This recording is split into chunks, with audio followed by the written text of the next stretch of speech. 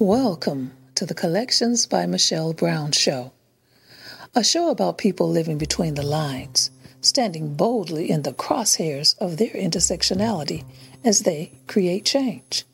This episode is brought to you in partnership with the Center for Peace Counseling and Holistic Healing Services.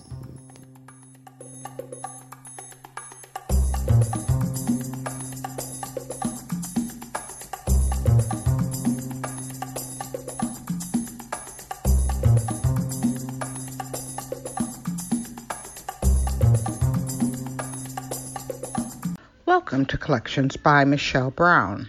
I'm your host, Michelle Brown. Each week, we'll be talking with people living between the lines, standing boldly in the crosshairs of their intersectionality and creating change. Today, I'm joined by Allison Van Kuiken. Allison is the Executive Director of Trans Can Work, a leading workplace education and workforce development organization advancing transgender inclusion in the workplace. Born and raised and educated in Michigan, Allison now spends their time between Washington, D.C. and Southern California. Along the way, they met and married their spouse, and together are raising their beautiful and very curious toddler. Prior to joining Trans Can Work, Allison spent the last 20 years in leadership positions within the private sector, higher education, the political realm, state government, and LGBTQ advocacy spaces, including the Human Rights Campaign and Equality California. As a member of a transgender community and as a strong advocate for diverse and inclusive workplaces, Allison uses their experiences in leadership positions to help other leaders build truly inclusive cultures that can unlock the potential of a diverse team. Since joining Trans Can Work in 2018, Allison and their team's collective vision have led to new and innovative approaches to workplace education. The expansion of organizations' job programs, which connects hundreds of inclusive workplaces to one of the nation's largest transgender talent pools, and the development of a workforce development network that provides education and training to people of transgender experience and scores of high-demand professions. Allison, welcome to Collections by Michelle Brown. How are you today? Well, hello, love. That was a lovely introduction. I love how you threw the family in there because that's really my favorite part of my day-to-day routine is loving them and being around them. So thank you. That never really made it into my professional bio. But I'm doing pretty good. It's a beautiful day here, but I'll give you the honest answer. We woke up today with a broken faucet, and so we're waiting on a plumber right now that Megan and the baby will take in a few minutes. But other than that, it's a great day. I have a family around me. I got great work I do every day with a wonderful team, and of course the weather's lovely, and that's helpful too. So good. Michelle, how are you?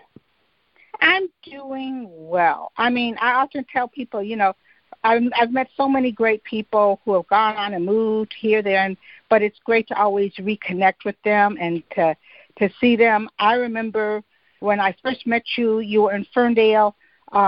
We had that HRC bond together, and it just was so cool because I was like, oh, hey, I'm sure you say, oh, I know you, and we immediately clicked. And you've welcomed me as a part of, like you said, the important things in your life.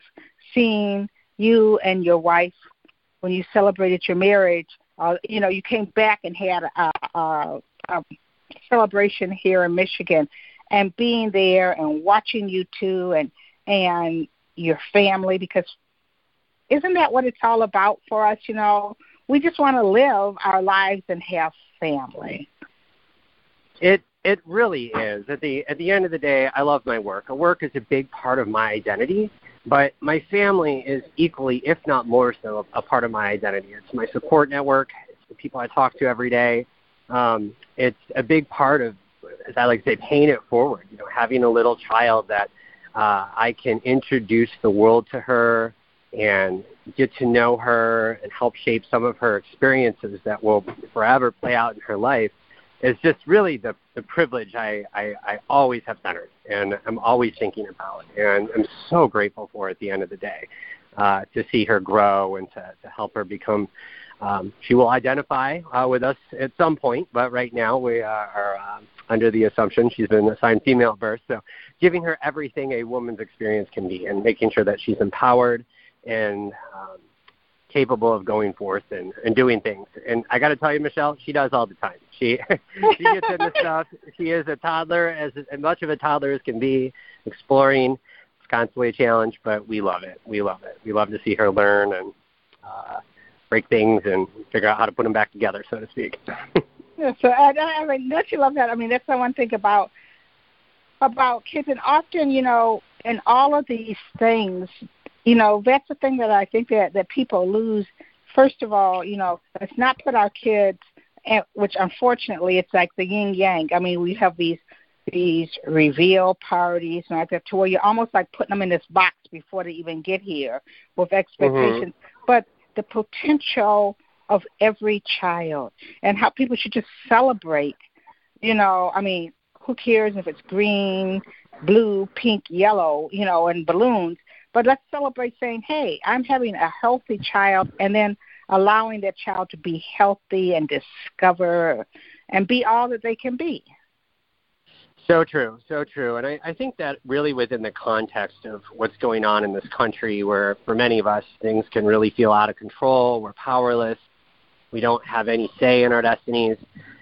For me, I'm always centering the fact that I have very much a say in my family's destiny and being a part of mm-hmm. contributing towards goals and missions and dreams, really.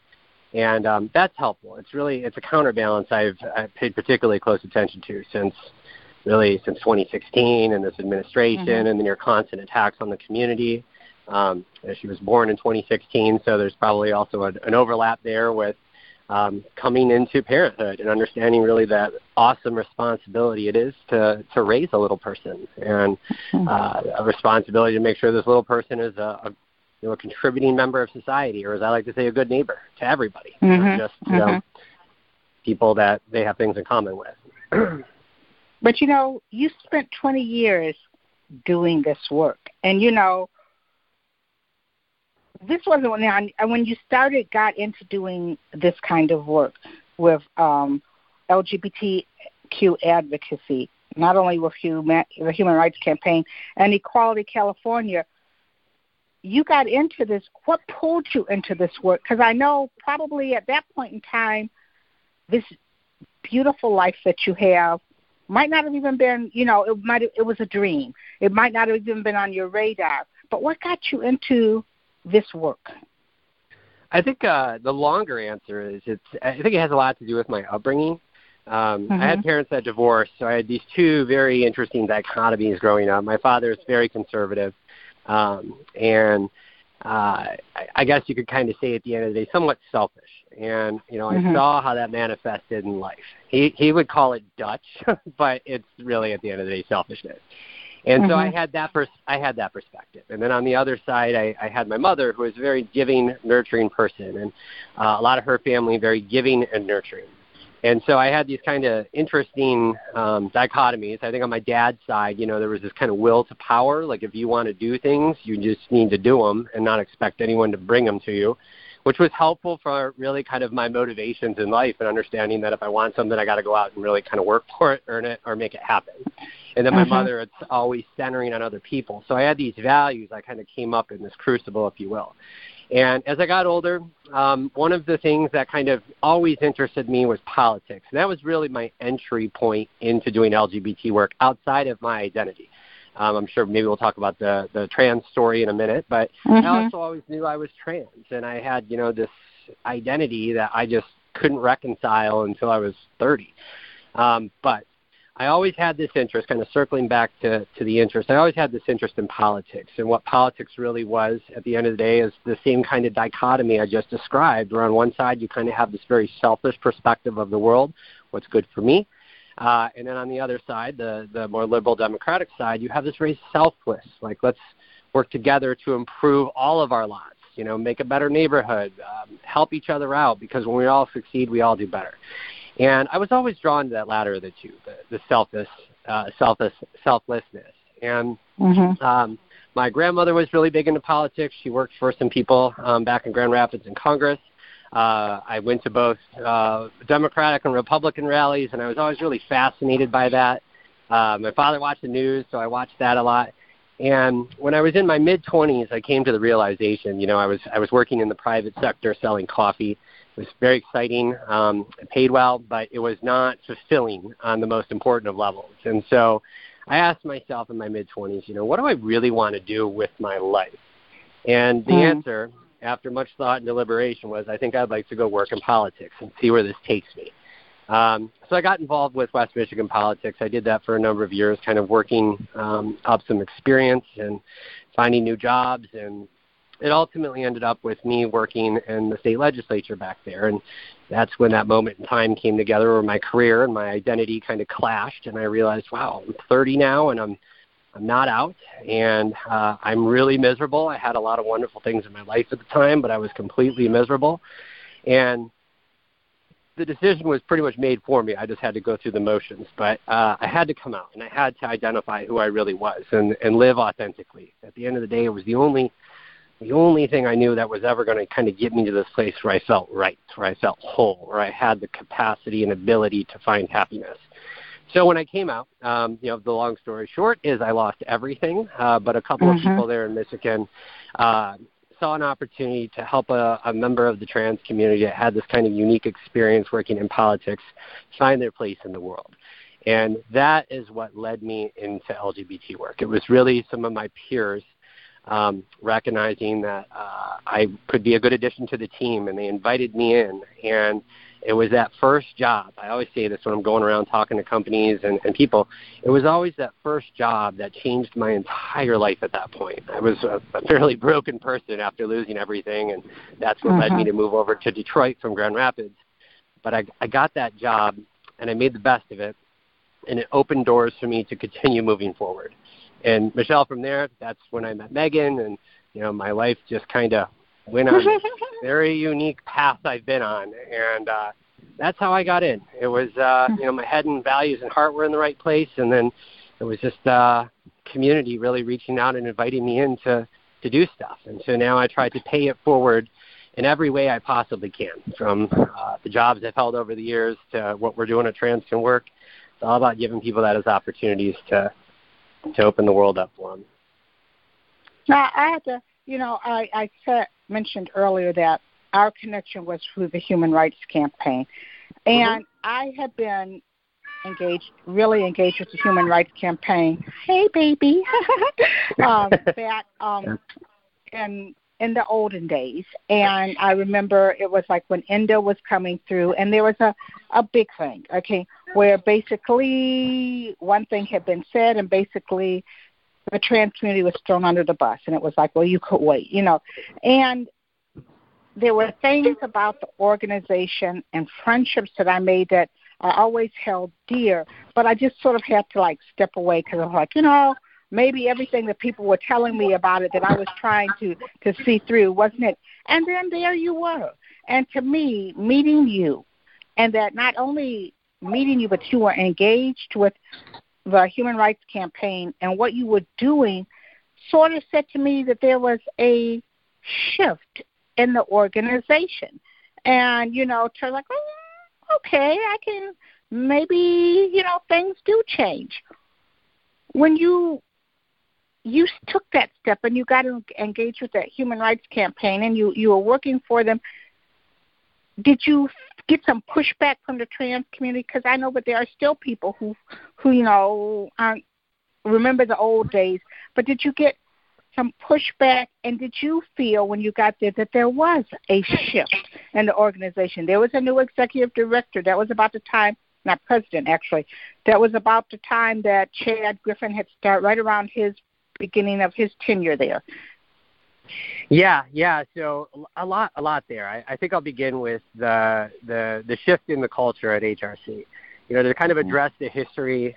People make mistakes. That's human. It's completely human. And the mistake with ENDA back in 2006 was a very difficult one. I think it wasn't very strategic. But it was what it was, and it caused a lot of harms, and it needed to be corrected. And HRC did do that. I've been in that culture. I've been at the top of the levels, or amongst the top of the levels in that organization, and served in a lot of different roles there. And I definitely can tell you that the thinking is in the absolute right place. I really look around now at all the national LGBT organizations and what HRC is doing, and they've got trans people in the executive leadership positions there, a bunch in the staff. They do a pretty good job with competency training. I'm very impressed. And I think they're really kind of a movement leader on what inclusion looks like in LGBT organizations. And I was fortunate enough to be there when that started. I will say I was a little green. I was fairly new to being out as trans. But I did come from this culture that people make mistakes. And, if you're willing to help correct that, be a part of the amends process, then many good things can happen. It's a lot easier to be part of change than to criticize change, or at least that's where my heart and my life is at. So I joined the organization. I wanted to represent it well. I felt very welcome there. There's all kinds of stories I could talk about with how they really went out of the way to help some of the challenges I faced as being a member of the trans community. But I think that's where I'll segue into the emotional labor of what it is to be trans at HRC. While our cisgender allies were so great within the organization and with their volunteers and membership, I absolutely had a lot of kickback from the transgender community, and I understood where it was coming from. It was harms, it was slights that they had that we have felt as a community by being dropped.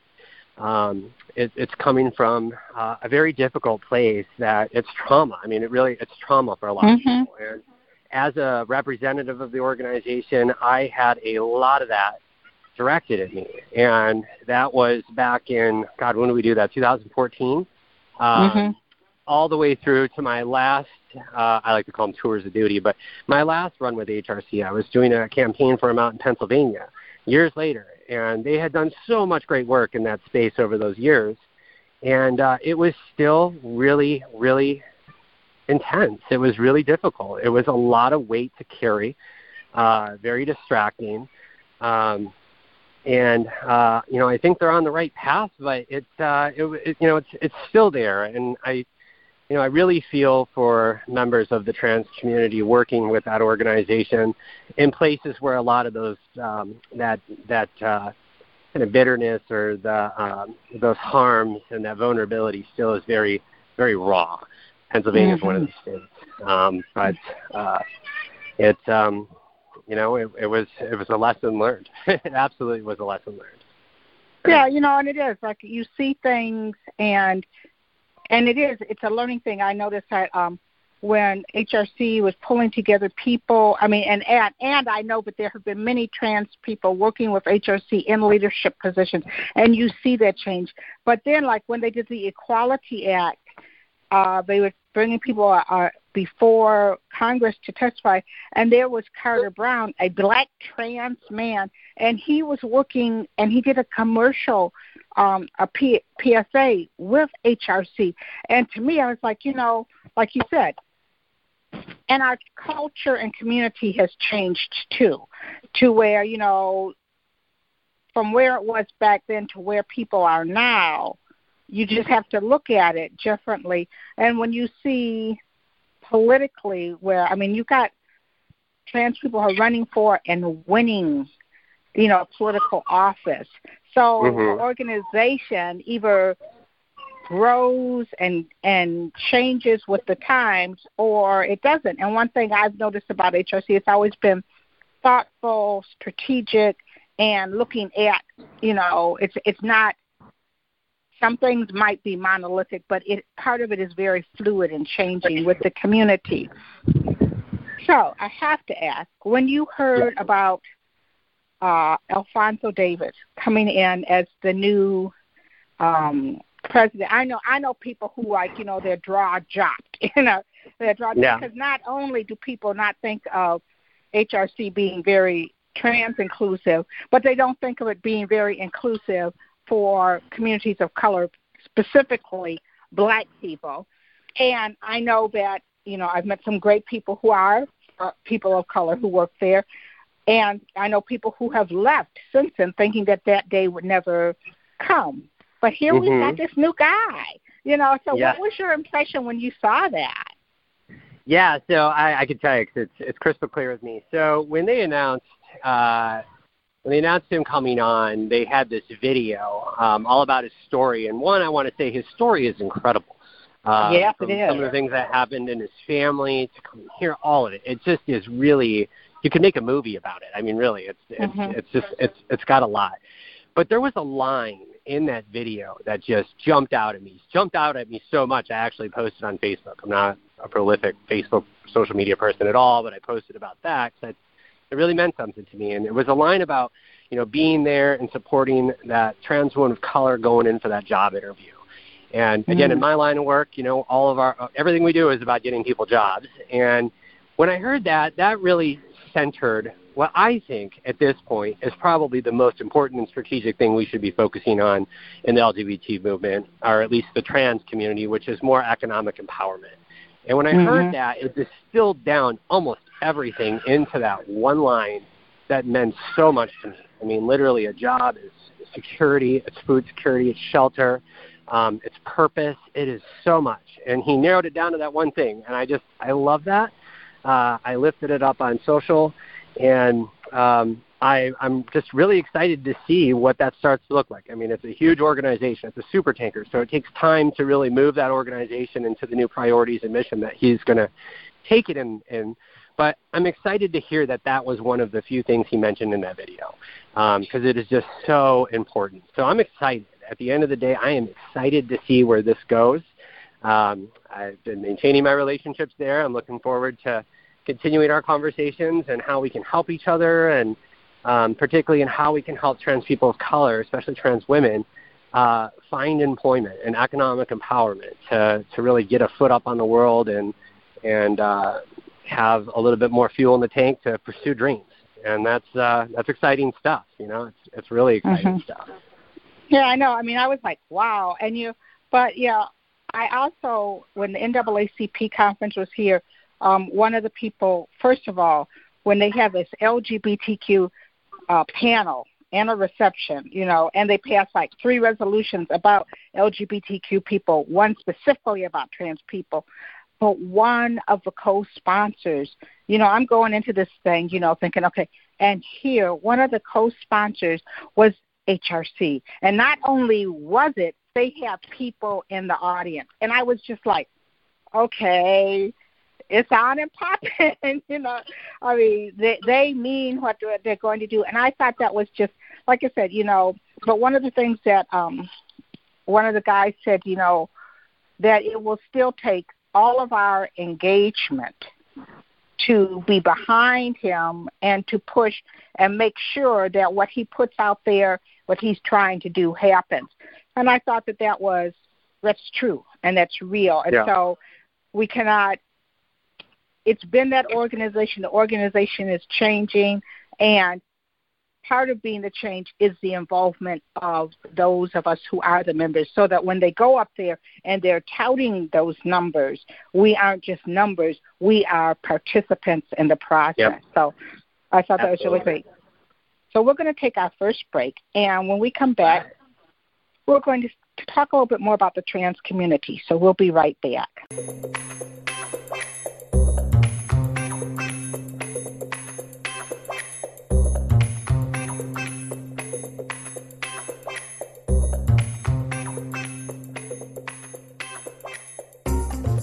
This episode of Collections by Michelle Brown is brought to you in partnership with the Center for Peace Counseling and Holistic Healing Services, bringing balance to your mind, body, and spirit. For more information or to schedule an appointment, visit the center at www.thecenter.org.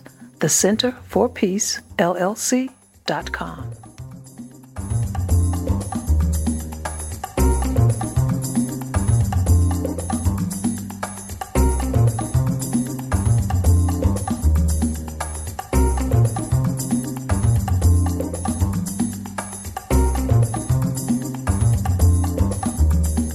And we're back here on Collections by Michelle Brown, and I'm speaking with Allison Van Kuiken. Allison, you know, you are a member of a trans community, and there are so many amazing things that are happening. Like I said, at the NAACP convention, they had they passed a resolution, and I mean, I can recall during the before we got marriage equality, going back and forth with the NAACP with their not supporting our civil rights, but they passed a transgender resolution saying that we should be protected, people in the trans community should be protected, that the civil rights mattered. They did that. That same weekend that they were here, Andrea Jenkins was in town, you know, who I knew before she got elected. And not only was Andrea Jenkins in town, but Philippe Cunningham, two trans people serving on the Minneapolis City Council, and Andrea is vice president of it. And she had won her seat. She had 70% of the vote. And they brought out the voter numbers went in there. And they're just examples of there are other people in the trans community who are out there, who are doing it, who are making a change. And too, I'm happy to know that she said she's staying in politics. But that part is just like, how rewarding is that? The fact that, you know, people who are not only getting elected, but people who are in the trans community, like you and your wife, and you're living your lives, you're a family. You know, you're not, oh, well, we're over here, we're doing that. You're living your life, you're living authentically. How important is that, and what's the good news you hear from that for the trans community? Yeah, great question.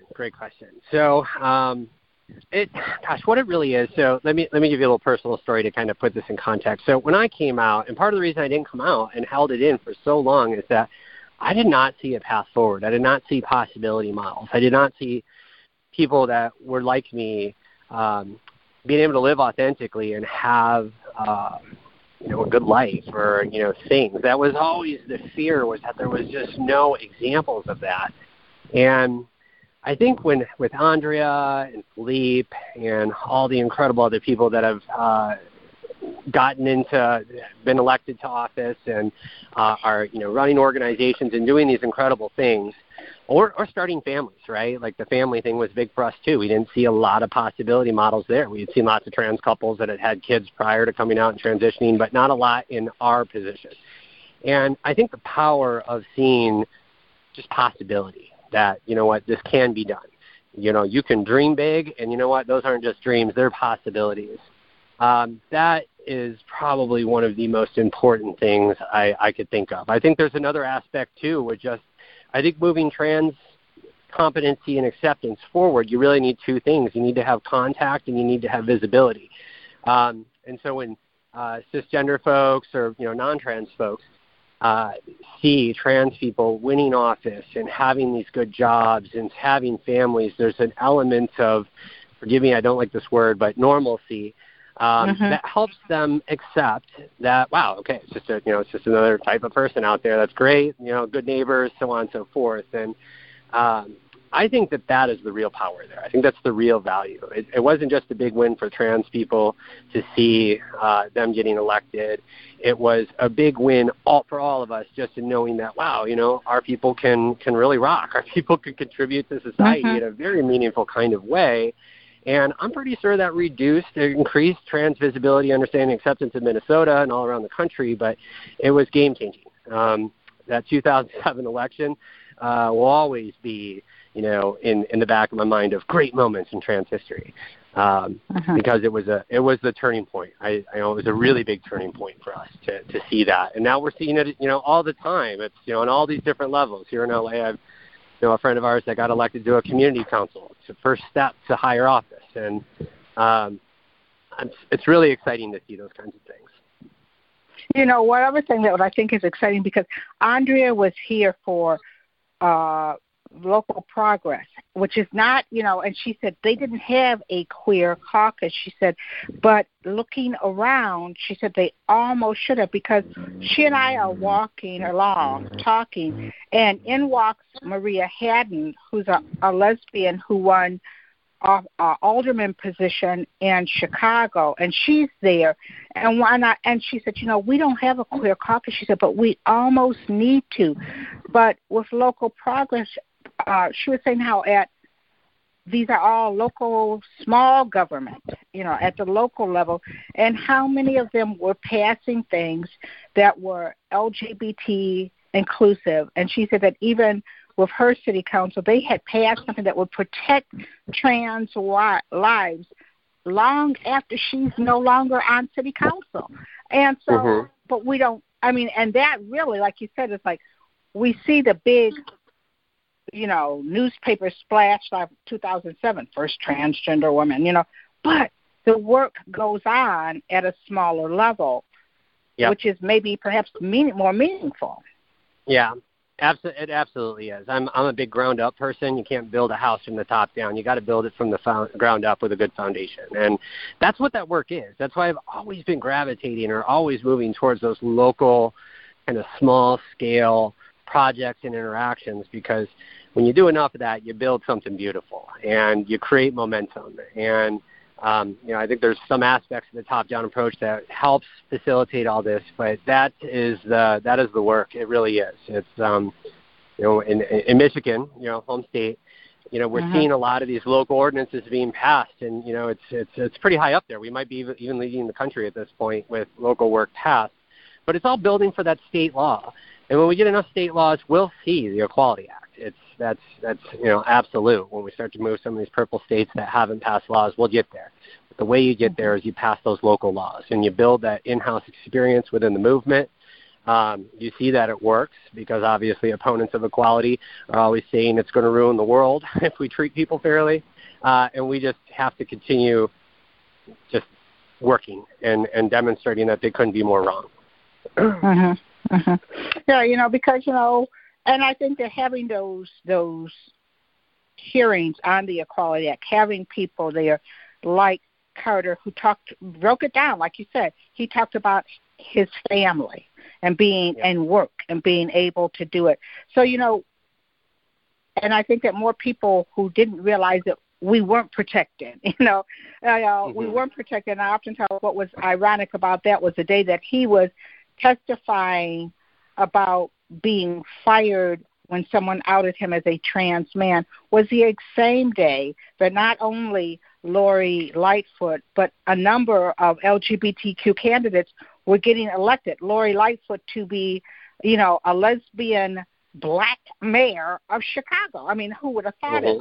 But, here we're still talking it.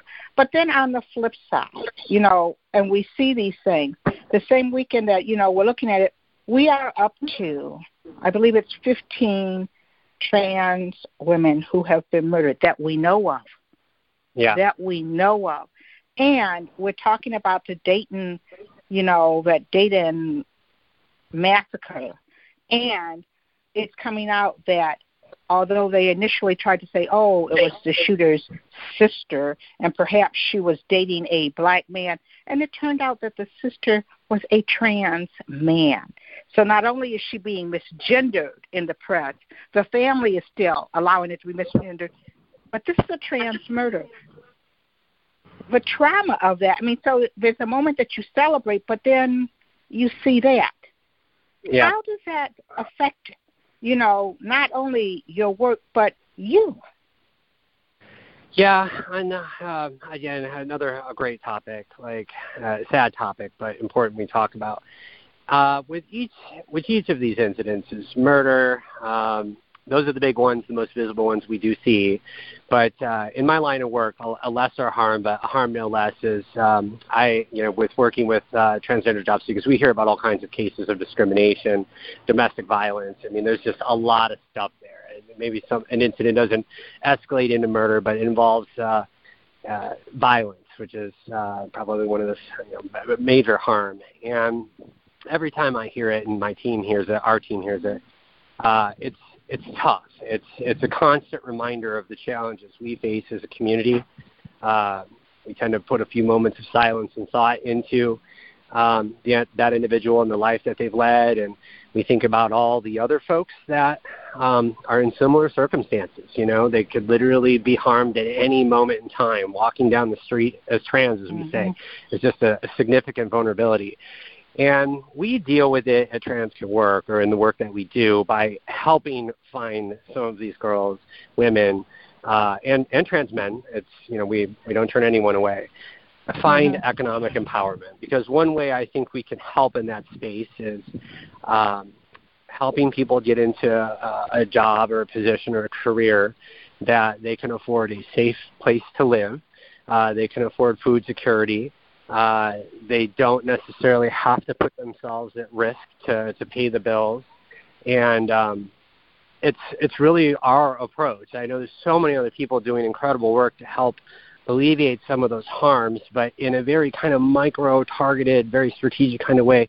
We know we can do that, and we do that, and we really kind of escalate it every time it happens. In fact, I kid you not, when one of these unfortunate incidents happens with a member of our community, we make it a really big point to do everything we can in our power to try to help someone else from that similar circumstance find a job as quickly as we can. We prioritize as fast as we can. We think about, okay, of all our clients, who can we get to quickly that we can help move into one of these positions? And what's really great is we see a lot of employers all about that and wanting to help. And so that's how we try to deal with it and to help move the ball forward, so to speak. But it is tough. I think that's a very complicated question. I sometimes get frustrated when I see things like, let's just stop this, and yet some folks won't really do what it takes or help organizations. I don't know, or I don't see as much energy put into thinking of ways that we can stop this. It's going to be a long process, I think, unfortunately, but I think it's going to be continuing to do all the things that we're doing as a movement that's going to help make lives better for everybody.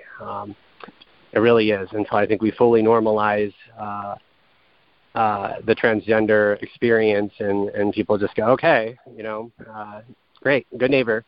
Will we really see some of those numbers fall? But it's tough. It's toxic masculinity. There's no real easy solution for that.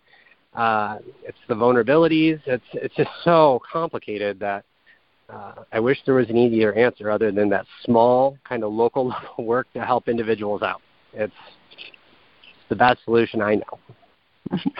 Because I think that people don't fully understand. There's a stigmatization that also goes on, particularly when you see some of the trans women of color. And people want to immediately assume that they're doing something wrong. But like you said, there's part just living while trans that can put you at risk, and that things.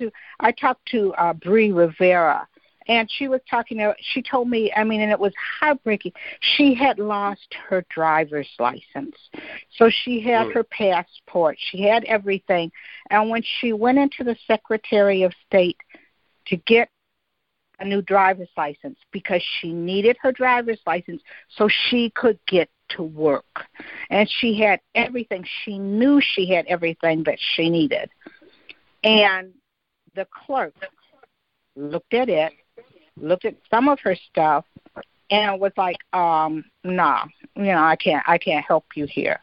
And she said that there was a part of her that just wanted to turn around and go home, because but. And how much it took to make for herself to say, I'm going to stay here. I need to see your supervisor to know what her rights were, to go ahead and do that. And many people, first of all, who are trans don't know or would feel so discouraged and give up. She was trying to get to her job. She was trying to get to her job. how important is how much of what you do is that education, not only for employers, but for people like who are like this Secretary of State person who didn't know what she could and could not do. And she said she didn't feel the woman was being malicious. She was just like, I can't give you a driver's license in that name. When she had everything. How important is the education part? Oh, Michelle, it's so important. I mean, that's half the work we do. We're always working with employers to increase that competency and change policies so that it reduces that barrier, because the reality is identity documents are a big barrier to a lot of folks. Sometimes it could just it can be in bias, right? Like they'll look at a candidate for a position and they'll see this woman or this man in front of them, and then they get into the work history, or they look at the documents and they go, whoa, what's going on here? And there could be a bias that, with lack of understanding and stigmatization of trans people, a very snap-second, unconscious or conscious bias can present itself, and then they get turned down for the job immediately or reduced from the candidate pool. And that's what we see really contributing to extraordinary underemployment and unemployment in the trans community, is that bias manifesting itself in that period.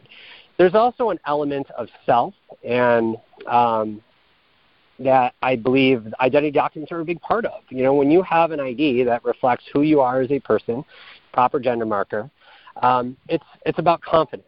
It's a big-time aspect of confidence. For years, I did not have proper identity documents, so every time I'd fly somewhere, it was always a little awkward at TSA or doing getting on a plane. There's been plenty of situations where I've gone into pretty secure buildings and have to present an ID, and then something doesn't match up, and there's a moment there that can be pretty awkward. I've actually been withheld from going forward. I've been invaded, so to speak, in TSA because things didn't match, and that's been my personal experience, and I'm pretty confident that's been the experience of just about every trans person at some point in their life. And kind of what we can do about it here is that we're putting together actually another gender marker clinics from our understanding here in town. All of them tend to be pretty popular, backed up. There's a bit of a wait list, and it's still, even in a state like California that has these really incredible laws, and I dare say probably the highest trans competency in the country, it still is a major barrier. And when you look at it being a barrier out here, everywhere else, particularly probably in the South and some of these other more conservative states, it's got to be an even higher barrier. Does not surprise me to hear that in Michigan, especially after the people that have been running the Secretary of State's office the last 10, 12 years. They've fought on everything, I feel like, up until we got Jocelyn. Jocelyn's the new Secretary of State, right? Jocelyn Benson? Yes. Yeah. And I hear they're making some changes there. But, if we really want to help people, a big thing that we can all do is help these really important aspects of our lives. Gender identity documents and ID documents in general is just such a big barrier for so many people.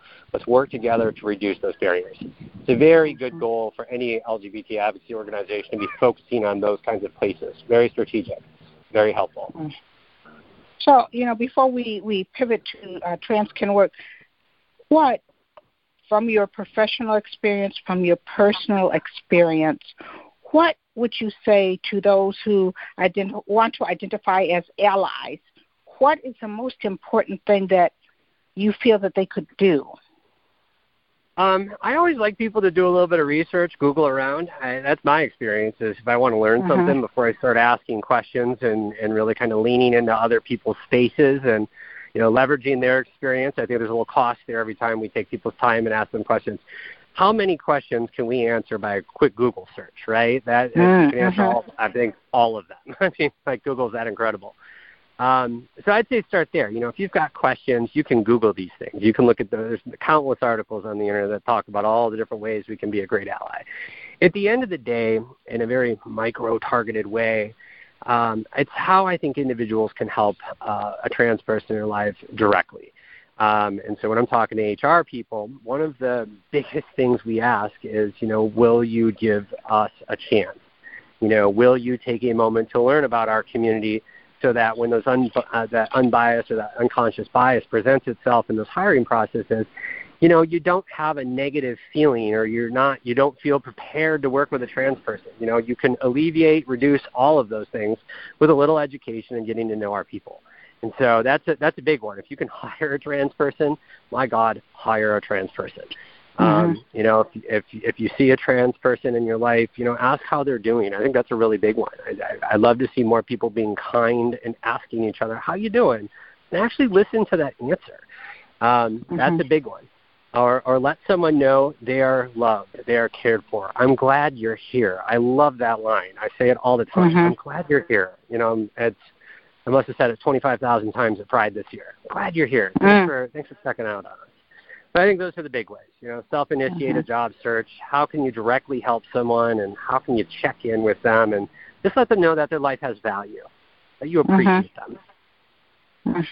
I had someone who even said to me once, just to ask if you see someone, because especially after when Bree was telling about her experience, she said to have someone to just sort of look at her and say, are you okay? Yeah. And, and she said, someone said that to her, and she said, and it immediately helped her feel that she'd been humanized from being something to where they were talking about her, that someone saw her as someone who was really facing trauma, who was upset, and just to say, are you okay? And that is so important. Well, we're going to take our second break, and then we're going to get into the meat of it and talk about trans can work, Yay, so, excited. Yay! All right, so we will be right back.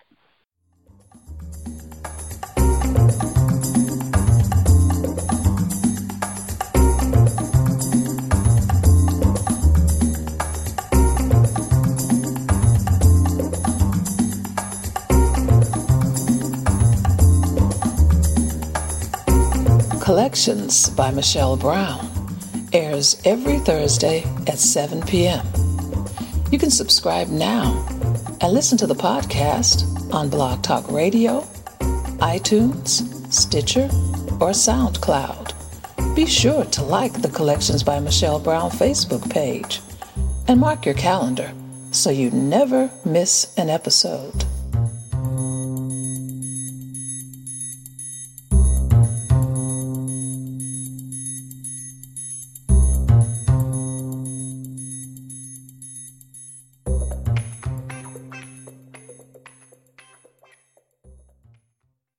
Well, we're back here on Collections by Michelle Brown, and I'm talking with Allison Van Kuiken. Allison, you're here, you're there, you're everywhere. How did you find out about Trans Can Work? And can you give us that elevator talk about what Trans Can Work is and what you do? Yeah, absolutely. So to kind of do the elevator pitch first, and then we can talk about how I got involved. Trans Can Work really does two things. We work with employers to increase competency and opportunity for the transgender community. It looks like a lot of things. It's training, it's consulting, it's whatever we need to provide to help employers become better and more proactive about empowering trans people through employment. The second aspect is that we now run, I'm pretty confident, the largest trans jobs program in the country. We serve thousands of trans job seekers, primarily in California, but we have been doing more nationally, and we're really the vision is to how can we do more nationally, because it's a needed service. It's definitely, every time we get someone a job, it's just so fulfilling to hear what that means to them. And with just the sheer number of interest and inquiries in the work we're doing, there's just so much to do. And then you look at jobs numbers, and it's a daunting challenge. So we work with job seekers to do a couple of things. One, we help connect them to trans-inclusive employment. We have quite a few jobs, about 15,000 here in California, and a growing list nationally that we've been working on to move people into those jobs. Now, looking at our clients, I hate simplifying things because we all kind of live in a gray space and there's no simple answer to stuff. But if I could simplify a lot of our clients into kind of three buckets, what we see are people that tend to come to us very privileged. They have great work histories and education. The challenge for them is that they're working in a company that isn't as inclusive of their identity, or they came out and transitioned within the company, so they have this history of everyone knowing them as, the previous gender they were seen as. and they're looking to change. So with those clients, it's easier. It's connecting them to employment, they'll opportunities, and they'll do the work, and they'll get into those jobs. The second kind of bucket of folks are people who have addressed some of the crises and trauma in their lives, yet they don't have a lot of work history. And those are going to be more traditional barriers we see with anyone that's really unemployed that doesn't have much of a work history, is that where do you start? What can you do there? It's, I'm not making enough money. A lot of them fall into that underemployed category, or some people are coming out of street economy work and just don't have that kind of experience. Or they transition, left a job, their employer isn't great, won't provide references. And so with a lot of those job seekers that come to us, what we've developed this last year is a pretty significant network of workforce development programs. Actually, one of the things I love this about advocacy. I spent so much in these spaces learning about laws and how they come into fruition and how they pass, but I got a real education in California. And one of the things that caught my attention was Barack Obama, I believe in 2014, passed the Work Opportunity Investment Act. And what it did is it put a lot of federal funding into every state. Every state has this, but California is one of the states that passed their own law and supplemented it with their own budget. But it's piles or pools of money to help high barrier employment folks find jobs, and they do that through technical training, vocational training, all kinds of training, and then in addition to a number of other services to help people get their really get their foot in the door. So there's resume, interviewing, self-promotion. There's a lot of stuff there. And so we have been working to build out a pretty significant network in those spaces and are on a path now to become one of those centers. We pretty much are at this point, pretty close to it. And what we can help with these job seekers is move them into training. We're pretty excited. We've got this opportunity now to really put some real money behind some of this training. So it all costs money to go to technical school or training, but to put some real money behind that training. Right now we've tested it. It's worked out so well, Michelle. But if we could put hundreds of thousands of dollars in the training, then we can really take a pretty significant number of our clients and get them this kind of training, whether it's nursing, residential management, hospitality, big data, big tech, construction. There's just so much that's there that then when these folks get out of those training classes, a job is virtually assured to them.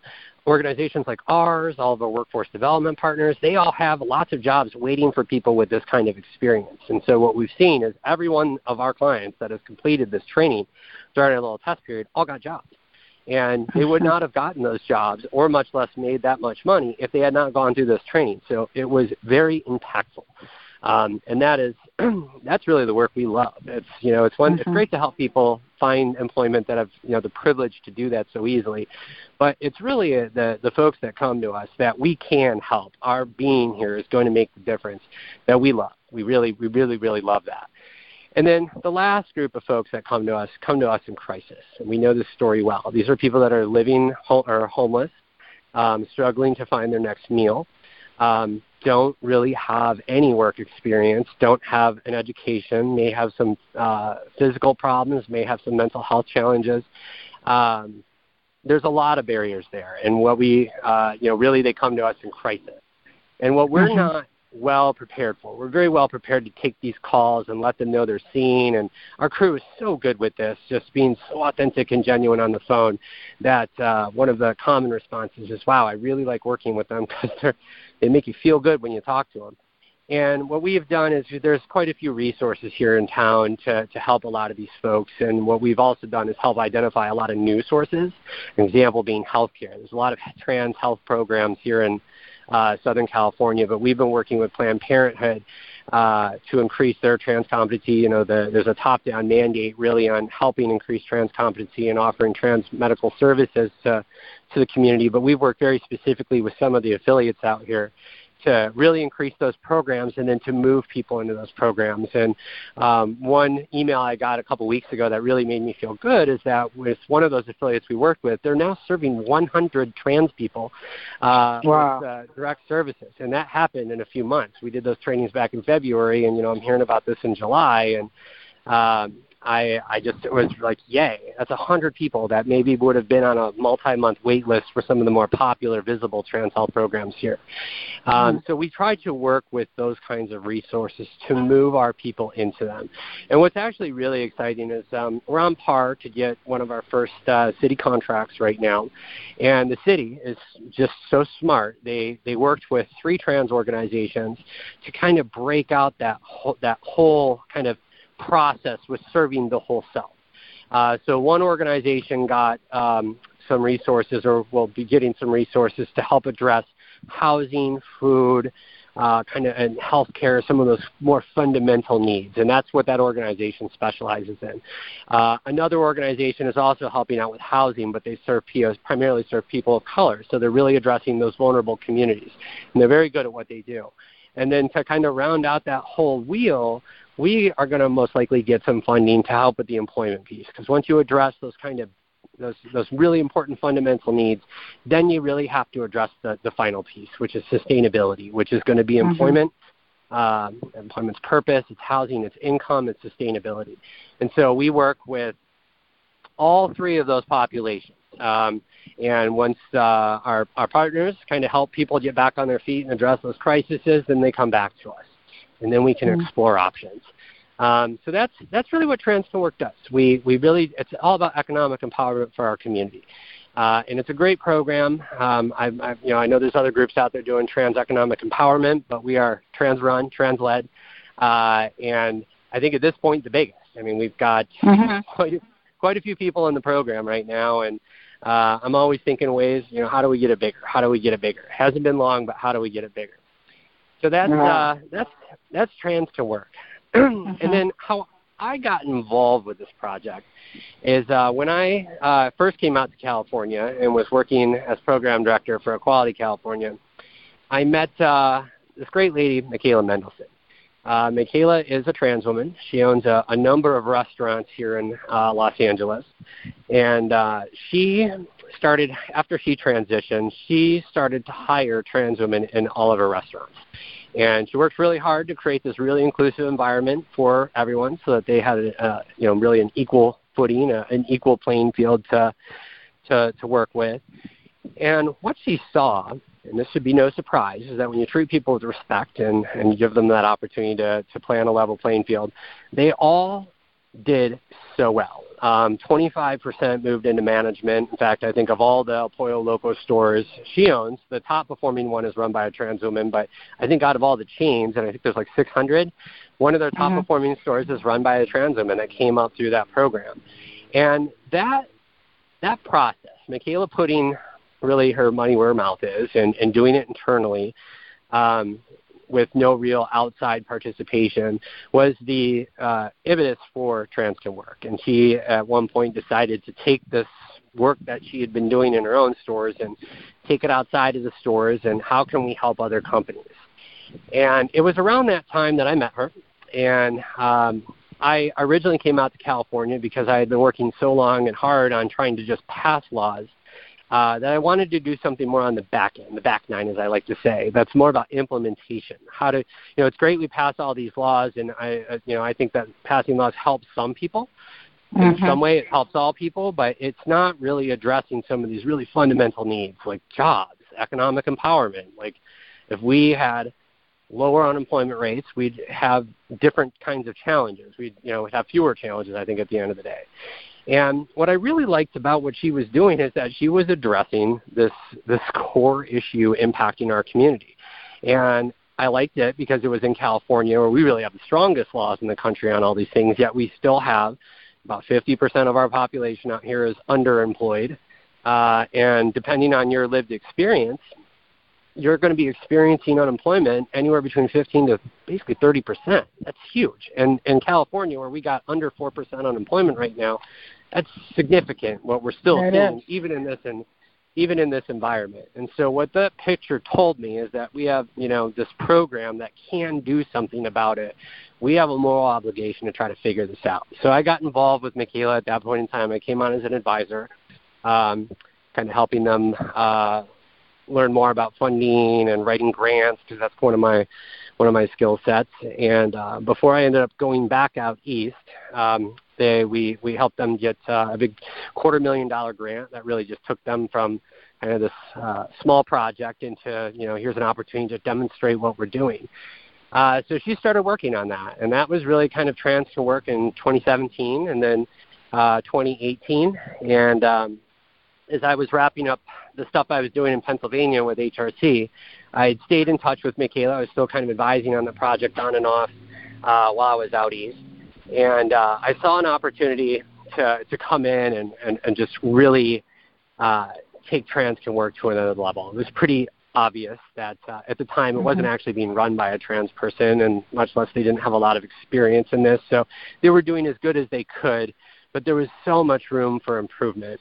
And so I was asked to come in and help with this, and I started kind of going back and forth between D.C. and L.A., and we had some staffing changes. I brought on just about all trans team.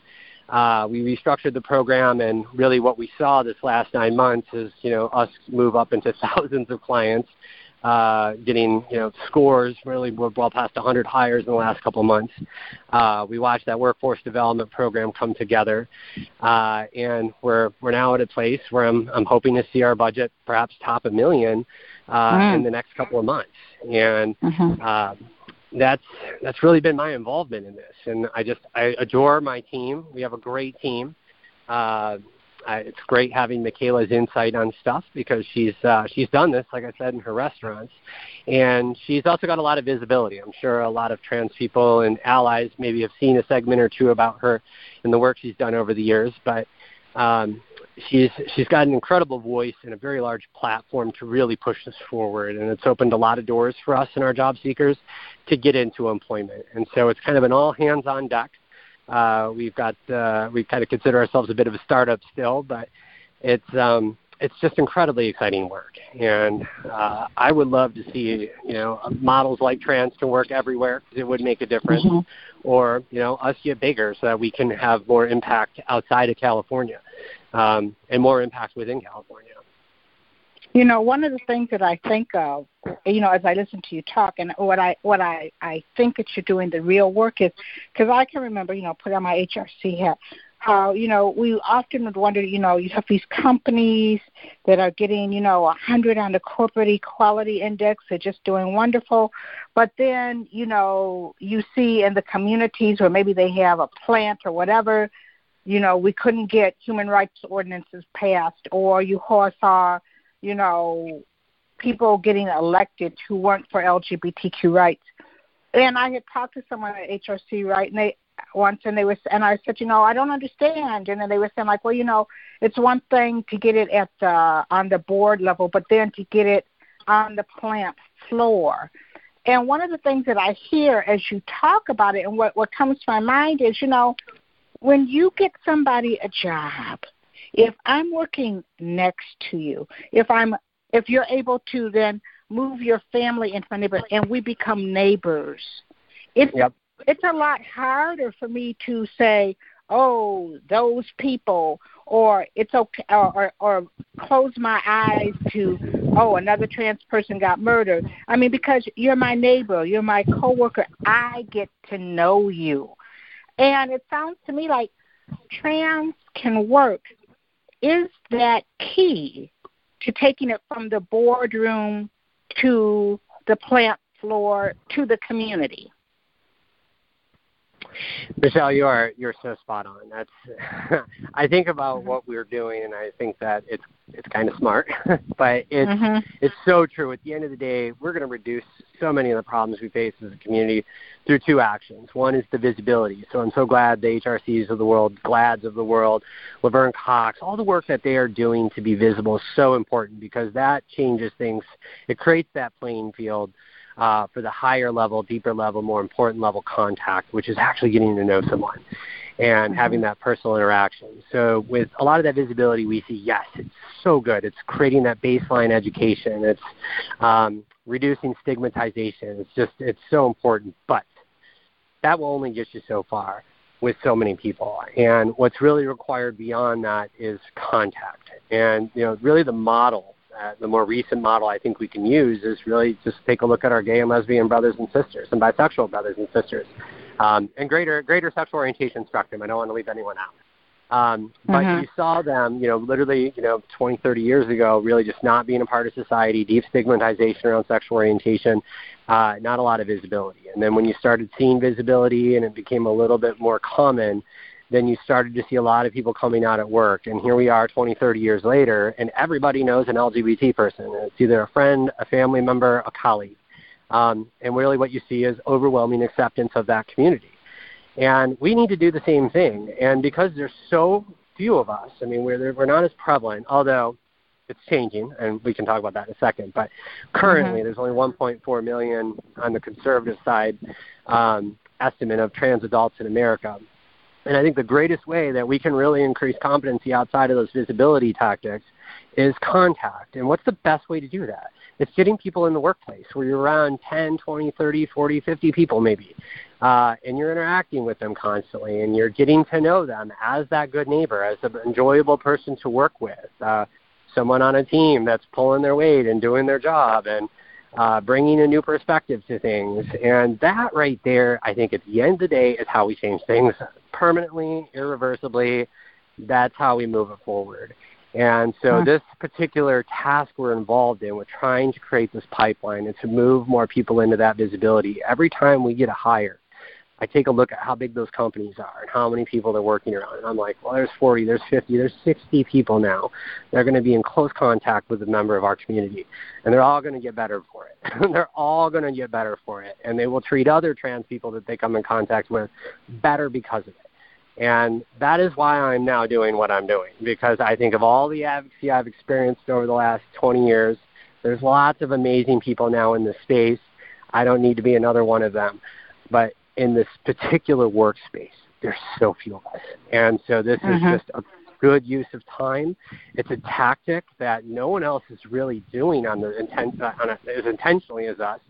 And I suppose maybe in an indirect kind of way, there's definitely groups like HRC that's doing it very large and using the CEI to help kind of push that forward. But on that very intentional level, I think we're really kind of out front on that and figuring out how do we do this. There's no real model for how you're supposed to do this. We're building the plane as we're flying it right now, and it's working. It's working very well, and we're establishing best practices and a more replicable model to do elsewhere and to do on a grander scale.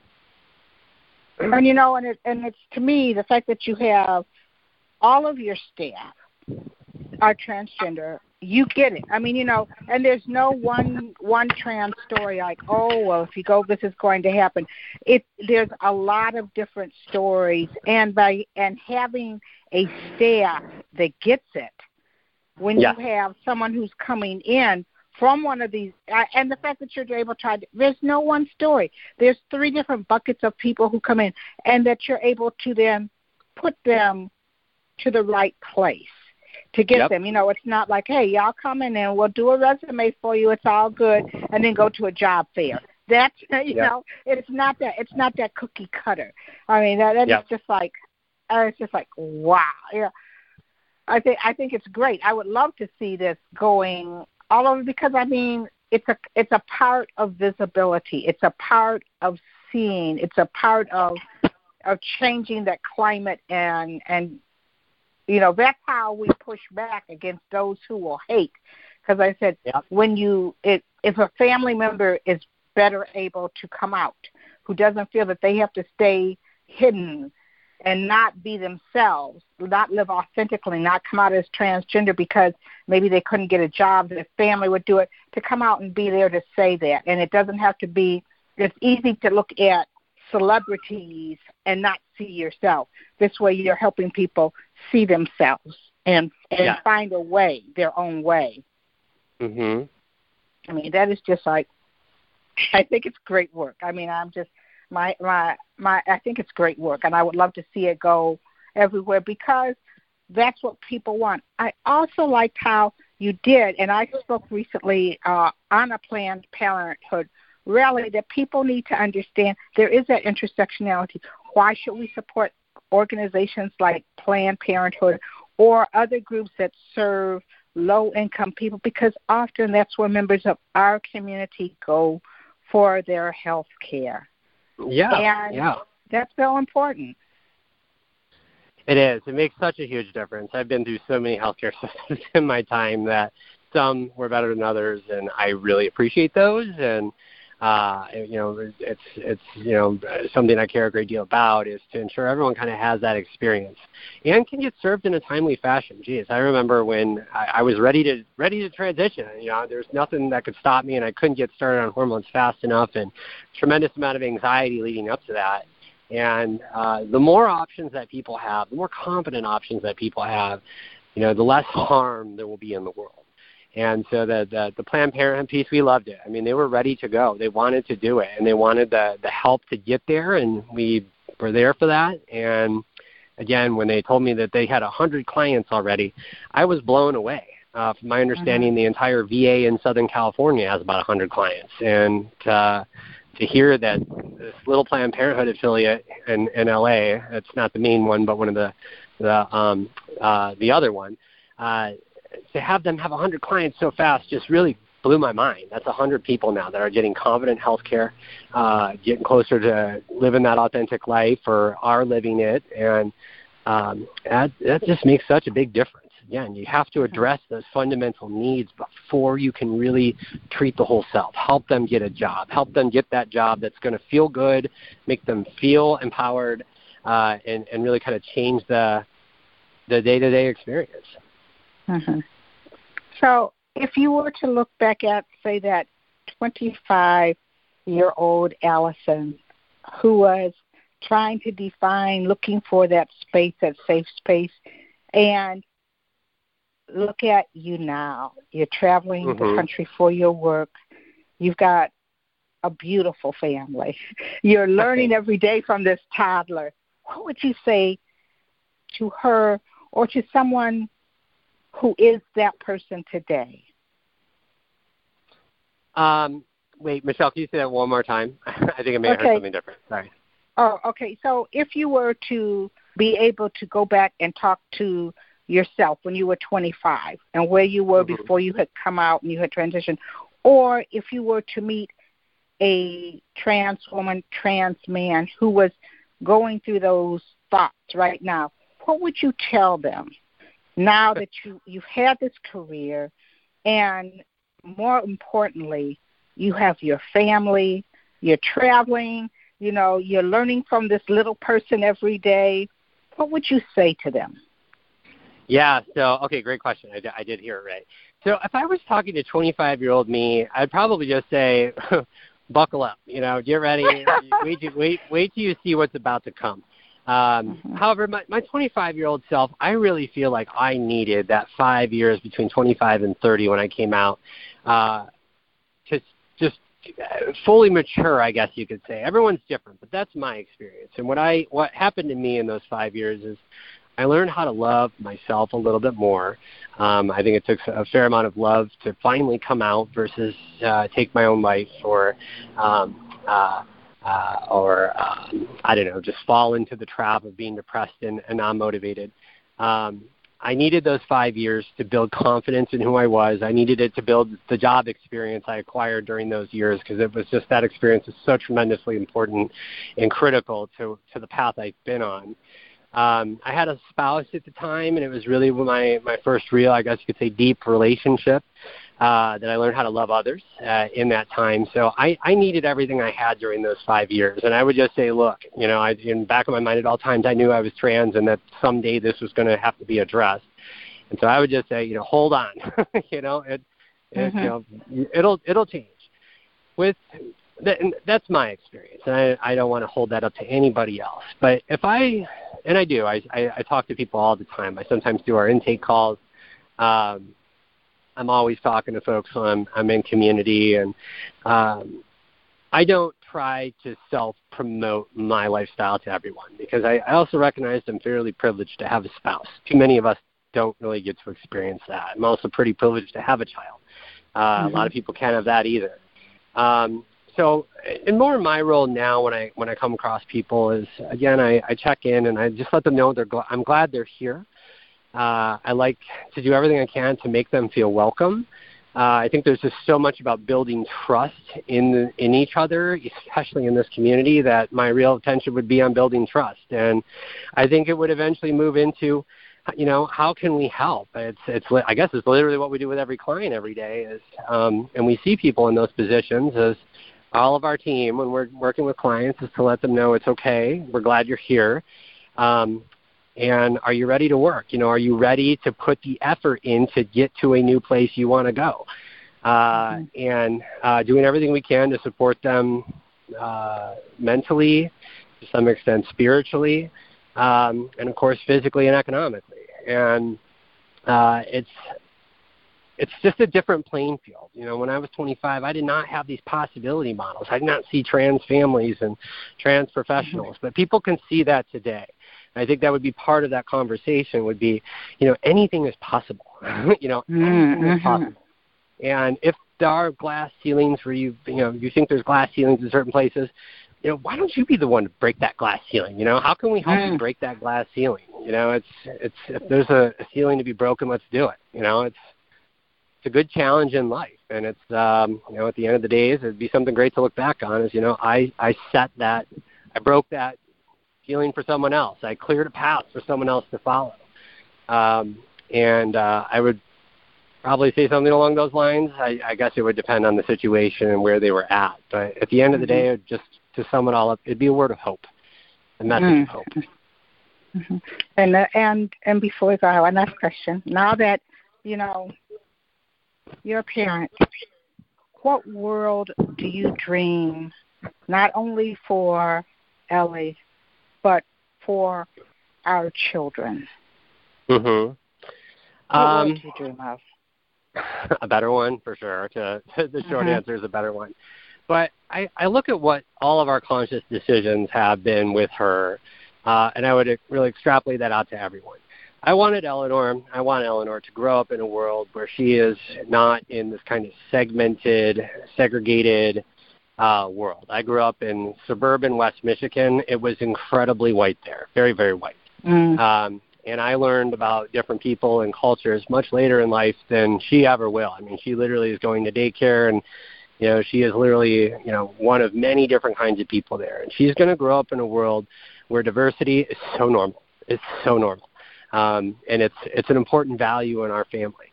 And I think that's really where I would like to see the world be a better place. I think that at the end of the day, you look at everything that's going on in this country, with the rampant racism, the election of this terrible president, and all this stuff. It's just because there's so much resistance to that kind of integration, desegregation, and that we experience, lack of diversity that we really experience in society. It really is. And us being in Los Angeles, this is an incredibly diverse town, one of the most diverse I've ever lived in, and if not the most. And I wanted that for her. I wanted her to know that this is the world we're going to live in, and it's absolutely better because of it.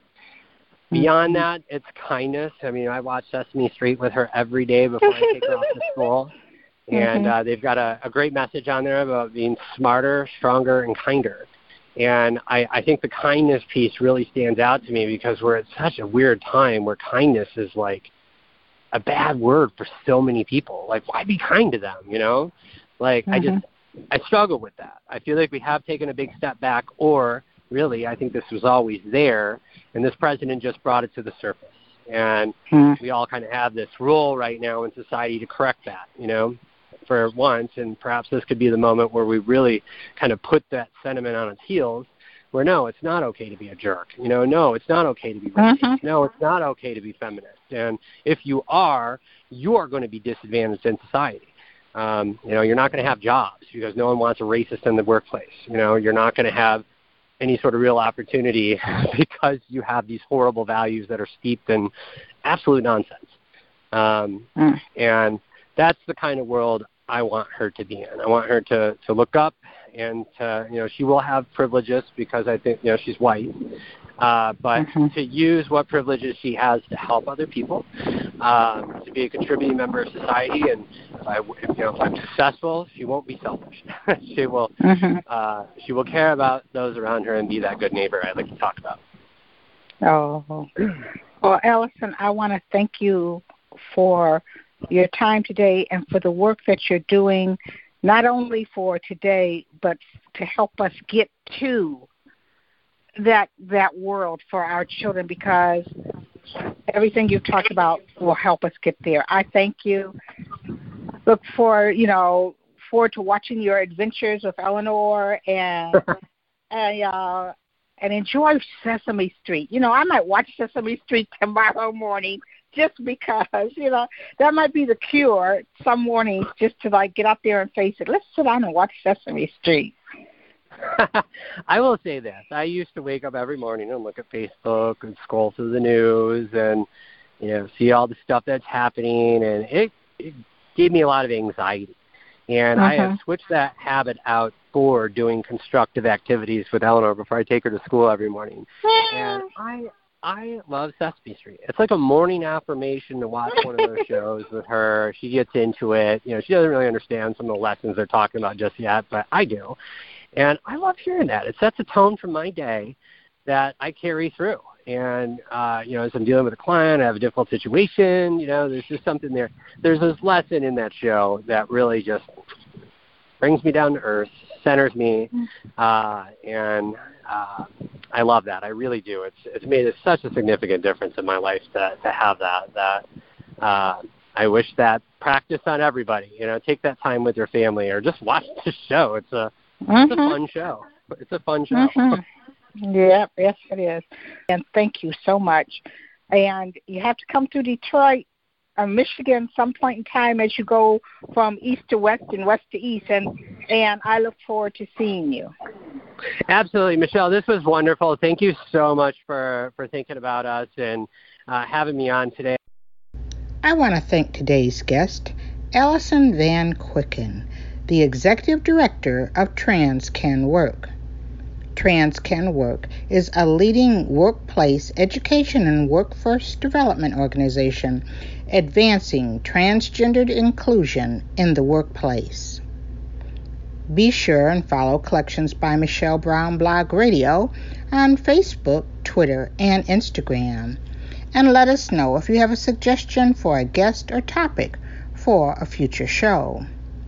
You can listen to this or past episodes of the show on SoundCloud, iTunes, Stitcher, or Blog Talk Radio. Join us next week when I'll introduce you to another amazing individual living between the lines, standing boldly in the crosshairs of their intersectionality and creating change, right here on Collections by Michelle Brown. Thank you for listening.